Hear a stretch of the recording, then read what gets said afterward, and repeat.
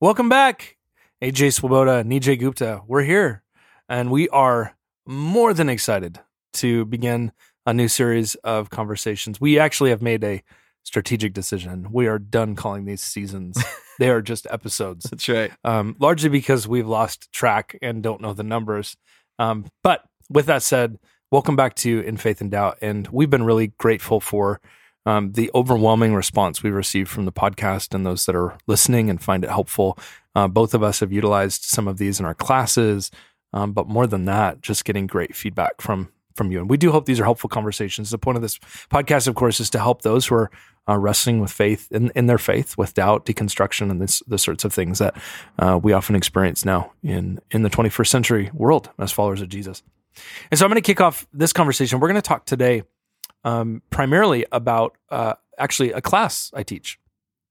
I have the privilege of having kind of a full teaching load, which means I get a diversity of topics that I get the privilege of getting to talk about. And I love that, teaching forces me to have to engage in topics that I wouldn't normally engage in. And that's part of the joy of being a teacher and academic is you're forced to have to think about things that maybe you wouldn't normally. Totally. And over the last few years, I've been teaching a master's graduate level course at Friends University. My friend Kees Kiesler runs a terrific program in their program around spiritual formation and spiritual direction. And I teach a course on the history of Christian spirituality. Right. The trajectory of the whole course is that we give the students an opportunity to look at the radical diversity of the church. We utilize a really helpful book by Richard Foster, Streams of Living Water, which is one of his classic texts that kind of looks at every single Christian tradition through the lens of these streams, and he references 6 particular streams in the book, and he outlines kind of their distinctives and the charismatic stream, the evangelical stream, the social justice stream, we got a compassionate stream, all these streams. And this last summer, I had an epiphany. Mm-hmm. There is no course that I teach that evokes more emotions in my students than a class engaging the streams. And curious about this last year when I was teaching the course, I had a conversation with my class to ask them, what about this conversation brings up so many emotions? And what I discovered was that for many, and not only emotions, but for many of them to begin to question or deconstruct their own stream that they're in, is this reality that when you see how broad the body of Christ is, and you see all these gifts from all these other traditions, right? You see the gifts of the charismatic tradition, the evangelical tradition, the justice stream, and you see these gifts. While you celebrate the gifts of all these streams, it inherently causes you to begin to question and critique your own stream. Of course. And underneath this experience of seeing the awesomeness of all the other streams, and it's easy to just with rose-colored glasses to see all the traditions and what's awesome about them. But what it ends up doing is it causes you to wonder, am I in the right stream? Am I in the right place? Yeah. And what I had this experience in seminary. I'm going to bet you did too. You come out of your own tradition, you come to seminary, and you just see there's all these traditions that do these things so much better than I do. And I've coined a term, Nijay, that I want to wrestle with today. And I've come to call it, and I think it's a very important, I actually think for many of our listeners, this causes a lot of deconstruction. Right. And here's what I call it. I call it theological envy. Yeah. It is seeing the gifts of all these traditions in the church and starting to wonder, is the grass really greener on the other side? As a Pentecostal charismatic, I love my stream. I love our emphasis on the Holy Spirit. Right. But I get really jealous. I'll tell you this, Nita. I feel almost like I'm naughty for telling you. I actually get really jealous of all people. I get really jealous of my Reformed brothers and sisters. Sure. And the reason I get jealous is not necessarily because I'm Reformed theologically or want that theology, but there's a sort of certainty and a certain certainty that comes with that theological tradition that I wish I had. Yeah. So how do we learn to not allow this experience of seeing the broadness of the body of Christ? How can we learn to utilize that experience in the right way without it tearing us down? That's what I want to talk about. What do you when you see a Christian from another tradition whose tradition is doing something that you just long for? Yeah. What does that do in you? Honestly, it makes me want to convert. I'm one of these people where like I just want to jump on the next, and maybe it's like grass is greener, but I think it's just part of my personality that I just like seeing the good in all these different groups. I think for me, I mean, you're talking about the Reformed. I find that I have a lot of, I'm Wesleyan holiness. I have a lot of appreciation and affinity with Catholics. No.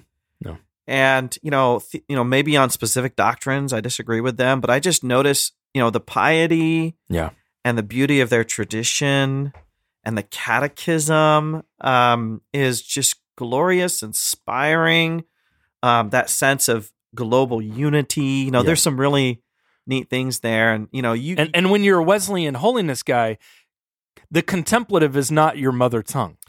So it's not, it's you see it in someone else, you can go, I want that. And in many ways, the Wesleyans started as innovation, just like the Reformation. It's, God's doing a new thing. And that the Catholics are the other way around, where, it's this reverence, veneration for the ancient tradition. And so, my instinct is I want to jump ship, and I think that may reflect my own journey of spending time with the Nazarenes, spending time with the Presbyterians, with the Wesleyans, and so forth, bouncing from group to group. You've had more of a consistent experience. How long have you been with Foursquare? I've been an ordained Foursquare pastor for, I want to venture a guess at about a decade or just over a decade. So you've had some longevity there. Yeah. I mean, my family, we've moved around a lot. We've bounced around a lot. We've gone from denomination to denomination. And so we've kind of sampled. We go to the Costco marketplace and we try all the samples. So I don't know if I experience it exactly as envy, because I just sort of, create a little charcuterie tray of a little salami from the Catholics and a little dill pickles from the Reformed world. Yeah, that's right. Yeah. But I totally resonate with that question of like self-doubt or almost self-loathing for your own tradition. So I became a Christian in the Grace Brethren Church, which is a small Anabaptist denomination, very conservative. And it's not even a denomination. They're a fellowship of churches, they call themselves.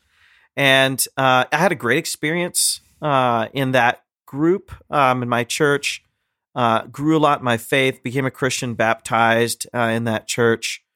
It would be easy for me in seminary to poo-poo and look down on my younger experiences because it was not as intellectual. Yeah.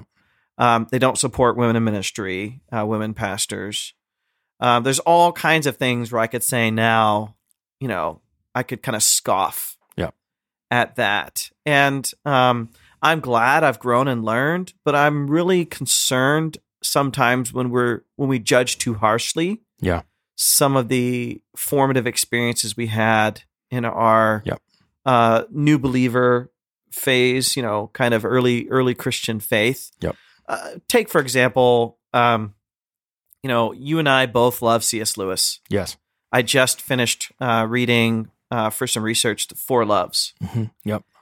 And I talk to people sometimes who don't like C.S. Lewis. He's too simple. He's too basic. He's too popular, whatever it is. And they want to look down on that. I think there's some unhealthy things that go into criticizing resources that are at the more popular level. Mm-hmm. That can be a real danger. I think that goes into theological envy, I think, as well, because we can become a little snobby. Yeah. In the midst of that. Yeah. In the so the response then for me, I'm provoking this question of theological envy. And what's the response?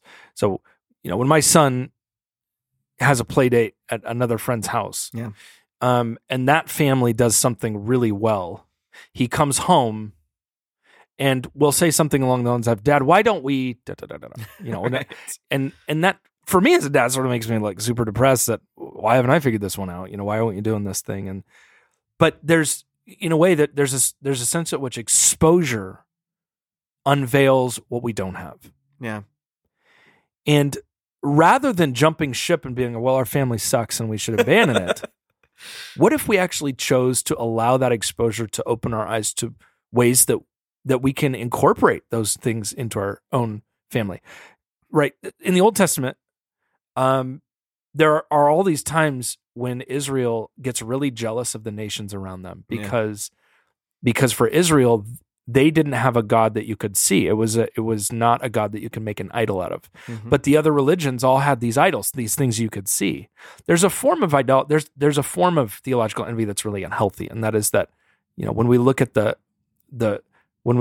ungodly and they've got all the money they want, to not be and the Psalms talk about that a lot, not being jealous of the wicked who are doing quite well. Right. But I do wonder if there's an element of transitioning from theological envy to theological contentment. Mm-hmm. And that's a hard thing. I think it's a hard thing to embrace because, even listen to our worship music. How many times, it's weird how many times in our worship songs we say, I want more of you, God. Yeah. That's a really hard thing for God to honor. I don't know how you can give more than the cross. Yeah. I don't know how much of the more the Spirit God can give. Like, to say I want more of you is kind of a weird, I don't know, that's a weird statement. What if we can't have more? God has given as much as he can. He's given all of himself to be content with what God has already given rather than asking for more.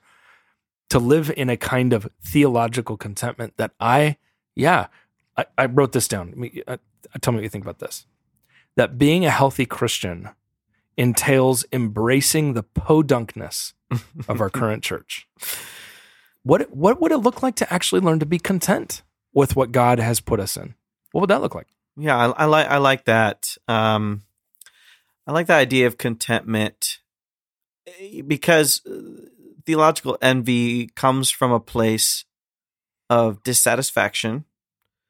That's not necessarily a bad thing. It helps us see some of the limitations of our own tradition and context. I like the idea of trying to incorporate, the best of what the wider people of God have to offer. But the idea of contentment, I think, is appreciating what you have and all of its foibles. Mm-hmm. Just realizing that's kind of the way family is. I was just mentioning that I was, reading C.S. Lewis, his Four Loves, and he talks about different types of love, and some types of loves, like friendship, is chosen. Like you choose who your close friends are. Like you and I are friends, AJ, and so I have to, one of us has to drive a couple of hours so we can be together and have Thai food. But then Lewis talks about affection, and that's basically the people that you're just around by nature, like maybe your coworkers, your family, and you just start to develop routines and habits. Like, so you just notice Fred's annoying, but Fred's gone today and we miss Fred. Yeah.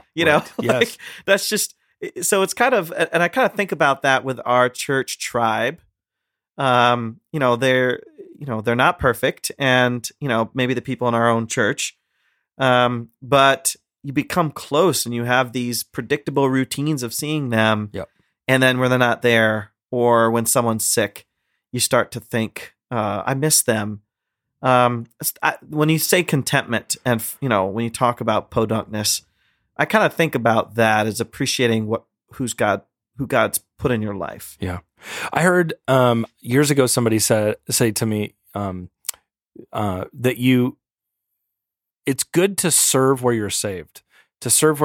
And Absolutely. the idea is that God has actually, for all of us, redeemed us and met us in a particular place. Like, and for many of us, that's in a denomination or a particular stream. God met us there. And many of us, are not in the same stream that we were when we first became followers of Jesus. And there's no problem with that. But if we abandon where we are to find that other perfect stream, it won't take long before we find the imperfections in that stream. There is no stream that isn't dirty on some level. They are all fundamentally polluted on some fundamental, fundamental level. Yet at the same time, I wonder if there could be a good side to that exposure to all these streams, that in a way it opens you up to seeing how big God is. Mm-hmm. For example, in North Korea, when people leave North Korea and cross the DMZ to go into South Korea, they've found this high level of people who have made that jump from North Korea to South Korea because somebody from South Korea smuggled in a movie into North Korea, and they watched the movie and they saw what the world outside their world looks like, and they go, I want to get out of there. So one of the North Korean moves is to make sure there's no movies so people don't see this other world. But I think there's an element of good envy where, when I'm in a seminary classroom or in an environment where I'm surrounded by people that love Jesus differently than I do, that it opens my eyes up to maybe things that God does want me to enter into, yet remain faithful to where I am. I don't know. I think there's a good side to envy. I'm not saying good envy. I don't know if there's a good jealousy. It is interesting, by the way. In the Ten Commandments, God says simultaneously, don't be envious, don't be jealous, and He says, I am a jealous God. That's true. And when I think about how do we make sense of that? Jealousy is not a sin. I mean, it's part of God's nature. It can become a sin. There's good jealousy. There's good jealousy. Exactly. There's godly jealousy. There's holy jealousy. But the difference between God's jealousy and our jealousy is evil because we're jealous for things that are not ours. But God only gets jealous for things that are His. Yeah. So there is a good kind of jealousy that awakens us to the things that we should love. But that jealousy can also lead us to profound levels of theological doubt and faith deconstruction that are very angsty and almost hopeless. I've been processing, the effects of social media on our ability to process our faith in community. And I don't want to decry all the evils of social media. I use social media, you use social media. But I feel like there's this trend sometimes where I can only learn from people in my intellectual circles. Mm. And I can only affirm and value people in my circles. Mm. And how dangerous it would be if I started to listen to or became friends with or followed someone in a different circle. Yeah. And I just think that's so dangerous. One of the most beautiful things about seminary, you and I have both been to seminary. We both teach seminary students in some capacity. Is the ability to bring different people together to form friendships. Yeah. And their learning comes out of seeing each other and saying, there's something I really value in this person, even though we're not always on the same page. Yeah. And that's actually one of my favorite things about teaching. Yeah. Is not just, hey, I get to tell you a bunch of stuff, but to see these communities form with a corpus mixtum, a motley crew of different people. And they start to say, I used to not like people like you. And now I'm getting to know one of those people and we're starting to become friends. And I think a lot of good can come out of that. Do you find, I do, sometimes you resent the old you, or you look really down on the person you used to be. And then by extension of that, so for example, I go back to the Reformed thing. And I said this in one of our earlier episodes. I was a Calvinist for about 6 months, and I actually really have a deep reverence for the Reformed tradition. I really do. Yeah. I love Calvin. It's Calvinists that often get I love Star Trek, but Trekkies, I look back on that and it's easy for me to sort of look down on that part of who I was, when in reality that's what I needed at that moment, and it was actually very healthy. But by extension, what I found today is that I tend to be most annoyed at Christians who I used to be like. Yeah. And so my resentment actually becomes projection on people. I don't like people that I used to be like, when in reality, God was graceful to me at that moment, at time. And boy, what if I was graceful to other people at their moment in time and didn't look down on them and not look down on myself for what I needed at that moment? Yeah. It could go similarly with, like, let's say a book that was formative for you in your early Christian faith, and maybe you're not as enchanted with it now, but you see someone else reading it, You might have an Wild instinct. at Heart or something like that. Yeah, you might have an instinct to say, "Oh, don't read that book." Yes. Yeah. Even though if you look back, gosh, that did play a role in shaping me to be who I am. Yeah. It did play a role. I'll give an example. I don't know if this hits the nail on the head, but it's just something that come up recently. So, AJ, you know that I write sometimes for Christianity Today. If you haven't listened to our podcast, we're joking because we got into a little bit of hot water last year with an article we wrote.